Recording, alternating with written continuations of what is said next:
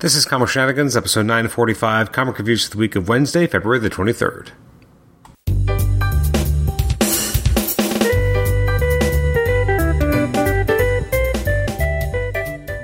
Welcome to the Comic Shenanigans podcast. I'm your host, Adam Chapman. This is a quick little reviews episode of the books that came out on the 23rd of February. I'm recording this on March 7th, so yes, this is a long way away. It's almost 2 weeks old, these books, but let's get into it anyway. First, just a quick look at some of the books that did come out on the 23rd, which include Aquaman and Green Arrow Deep Target, number 5 of 7. It's kind of a weird number for Maxi Series, but whatever. Or miniseries, Maxi Series, who knows which it is at that point. You got Aquaman, number 1. I didn't even know that was launching. Batman vs. Bigby, A Wolf in Gotham, number 6. We got Blue and Gold, number 6 of 8. Again, another kind of weird number. I guess because we're so conditioned for like 3, 4, and 6 issue miniseries that having something that's 7 or 8 just feels weird.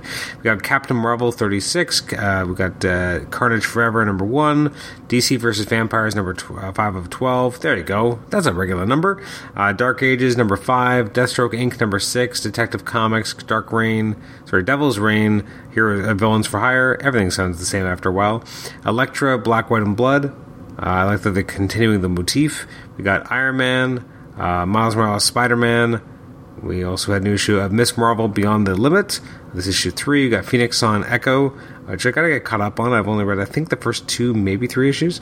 We got Robin, number 11.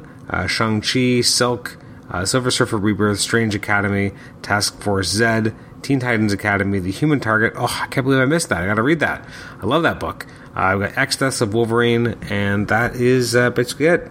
They came out on the 23rd, except for the 3 books I'm talking about today. First up, we have Action Comics number 1040. I will admit, I haven't really been reading the backups.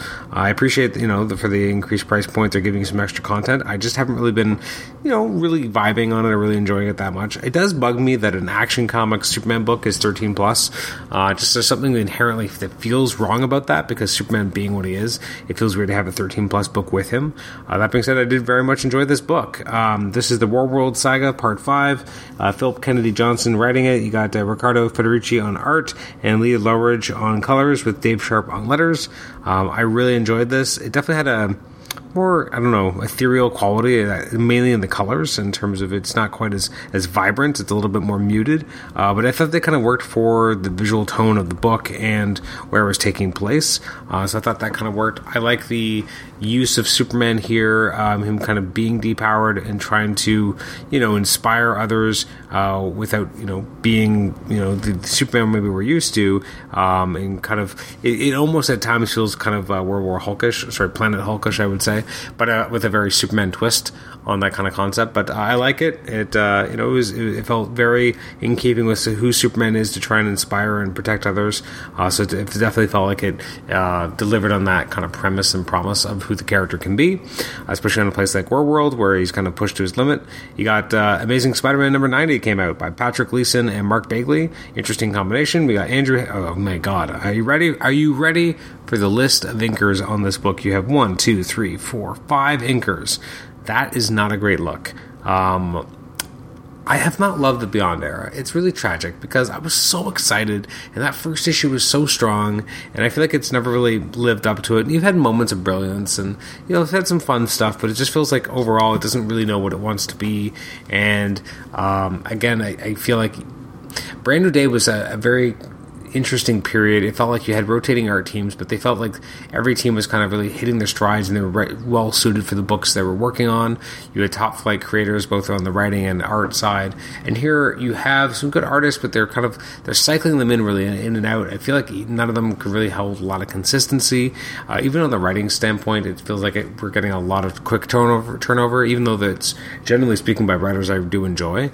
It's just kind of a weird overall kind of mixed bag. Even having Bagley, it's so weird to me. You have Bagley coming back to do Spider-Man, and this has been even in the Nick Spencer run, he's come back, and yet it feels like it never gets any promotion. Like, it feels like it's almost like us as fans and Marvel as a company take Mark Bagley for granted, because he should be the biggest superstar there is. Like, I love Mark Bagley, and yet I feel like he never gets the respect he deserves. And is it because he's always around? Is it because he's always producing content? Because it's always a fairly high degree of quality? I mean, he's just so consistent. I don't know what it is. Why is he not a bigger, huger name? Like, everyone knows Mark Bagley's name, but I feel like, you launch a new Spider-Man book and you have John Romita Jr. on art. Everyone's like, ooh, John Romita Jr. Why doesn't Bagley get that respect? And like, the marketing never amps up and like, oh, hey, look, Mark Bagley's back on Spider-Man. I think we just take it for granted that he's going to cycle in and out and be on the book here and there. And like, when he was on doing it during Mike Spencer's run again, I felt like, oh, we got Mark Bagley on here, but no one's talking about it. No one's amping it up. Again, like, the marketing department doesn't seem to care. Why is that happening? Mark Bagley deserves so much more from everyone. He's such a great artist, and again, the consistency in the volume is what is the most kind of phenomenal about him. He's a guy who puts out so much content. It's consistently quality, more so than, like, I like John Romita Jr., but I would not say he's a paragon of consistency. I would say if I pick up a book by Mark Bagley, generally speaking, it's going to look like Mark Bagley. Like, it's going to have some variation based on the anchor, obviously, but for the most part, I know what I'm getting. With John Romita Jr., I don't know what I'm getting. Am I getting the one where he has time to really spend in the book and he's not trying to hit deadlines? Instead, he's really got time to flex his muscles and do some really detailed work? Or am I getting the John Romita Jr. who's on deadline and giving me mushy faces? It's really hard to tell. With Mark Bagley, I always know what I'm going to get. He doesn't get the respect he deserves. So that really irks me. There's the first kind of real shot of Spider-Man here. You got Spider-Man swinging through the air with Janine. And again, it felt very classic Mark Bagley. Like, I really enjoy it. Even him without the mask. It is weird that, I guess, the current model sheets, I don't know where they go to these guys saying, like, this is what Ben looks like right now, because it's interesting, because obviously he had such an indelible mark on who Spider-Man was in the 90s and who this character was in the 90s. It's interesting that he doesn't quite look like he used to, but I guess it's just because they're giving different model sheets to work on. But I thought this issue looked great.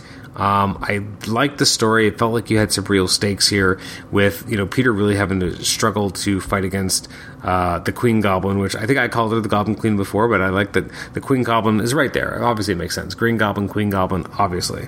I really enjoyed this. I thought this is probably one of the better issues. I thought Gleason did a pretty bang-up job. I think the art was pretty good. I like that last shot of the two Spider-Men swinging off together. I really am enjoying pieces of the overall Beyond storyline. I don't think it's held together consistently, but I think there's definitely moments where it's shown, and I do think that this was a fairly good issue.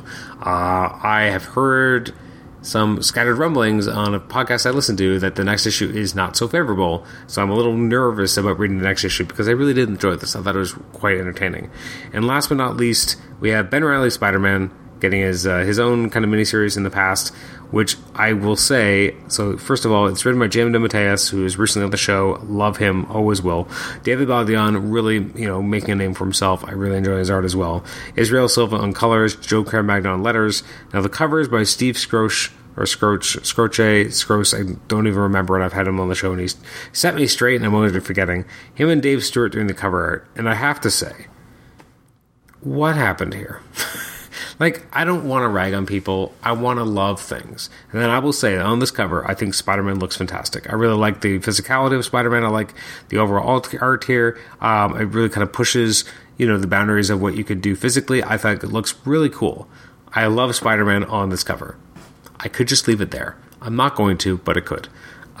I'm not a huge fan of the way Scorpion looks on this cover. I just think there's something off about his overall design and face that I personally did not quite enjoy. I love the Spider-Man. Once you look at the Scorpion, I found that a little bit distracting because I didn't really like it. And then you get into the issue, and Scorpion looks completely different. And again, more in accordance with what he was kind of looking like in the 90s. Baldeón seems so comfortable with Spider-Man's physicality and the action, and I'm just really enjoying how awesome it looks. Again, it's an interesting issue. Again, you're having Jaime DeMatteis delving more into using Ashley Kafka. I like the idea that Ben's trying to make friends, which is something we never really got to see a lot of in the 90s, so I like that we got to see that. We got to see Carolyn Trainer come back, the Lady Octopus. I'm really excited to see her return as she kind of abducts Edward Whelan, otherwise known as Vermin. So I personally was a huge fan. Loved this issue. It's a lot of fun. It's such a fascinating kind of facet of history. Like, you have books like Peter David's Symbiote Spider-Man, which is obviously in a very specific Spider-Man period, but not as specific as this one. Like, I feel like he's plumbing the depths of the 80s, which is fine, but there's just something about plumbing the depths of the 90s, which is so unique and so different. And you have characters like Lady Octopus and you have Ben Reilly. Like, it's just a very different pocket of time, and I hope we get to see more of this. I hope, that people pick up this series, that people pick up, the eventual trade paperback, and they really support this book, because I want to see more projects like this. I want to see JMD doing more Ben Reilly, and like, I would totally just buy a whole series set in this period. I mean, we're doing it already with Symbiote Spider-Man, and that's enjoyable, but it's not, for me, got the same hook as having Ben Reilly. So if we could have more and more Ben Reilly, I think that would be great. And so I really enjoyed this. I really enjoying what JMD is doing. Not a surprise. I'm a huge fan of his work in general. You can check back to my recent episode where I talked with him. We talked briefly about Ben Reilly Spider-Man. So, he's obviously really digging into it. He enjoys the character. He enjoys really getting into his mindset and really examining like who this character is, especially at this particular period of time. So I really enjoyed this. This was a fantastic read. So, if you haven't read it, you really should. It's tremendously entertaining. And just a quick snapshot of books I'll be hopefully talking about in our next reviews episode, which, God willing, it will come out in a day or two so I can get back on schedule. Some of the books that are coming out include Batman Killing Time, Batman White Knight Presents Harley Quinn, Batman, a lot of Batman books, Dark Knights of Steel, Detective Comics, Justice League, Monkey Prince, One Star Squadron, Static Season 1, Suicide Squad, War for Earth, World of Krypton. And then over at Marvel, we have new issues of what we've got. Amazing Spider-Man, big surprise, it comes out all the time. Avengers Forever, Black Panther, Captain America, Iron Man, Daredevil, Woman Without Fear, Devil's Reign, Spider-Man, Devil's Reign, X-Men, Fantastic Four, Moon Knight, She-Hulk, Spider-Woman, Star Wars The High Republic, Strange, The Thing, What If Miles Morales, X-Men, and I think there's a couple other books I actually missed. But anyways, make sure to listen to that episode when it comes out. That'll be episode 957, where I talk about some of those. In the next day or two, you also have episode 956, where I talk about the Batman, which I got to see on opening day. So I get into that as well. And then we have an upcoming interview episode coming up soon as well on episode 958. So thanks again for listening to this episode. I have been your host, Adam Chapman, and you can email me at comicshenanigans@gmail.com, rate the show on iTunes, subscribe to us on iTunes, and listen to us on Stitcher. Thanks again for listening. We'll catch you next time. Bye-bye.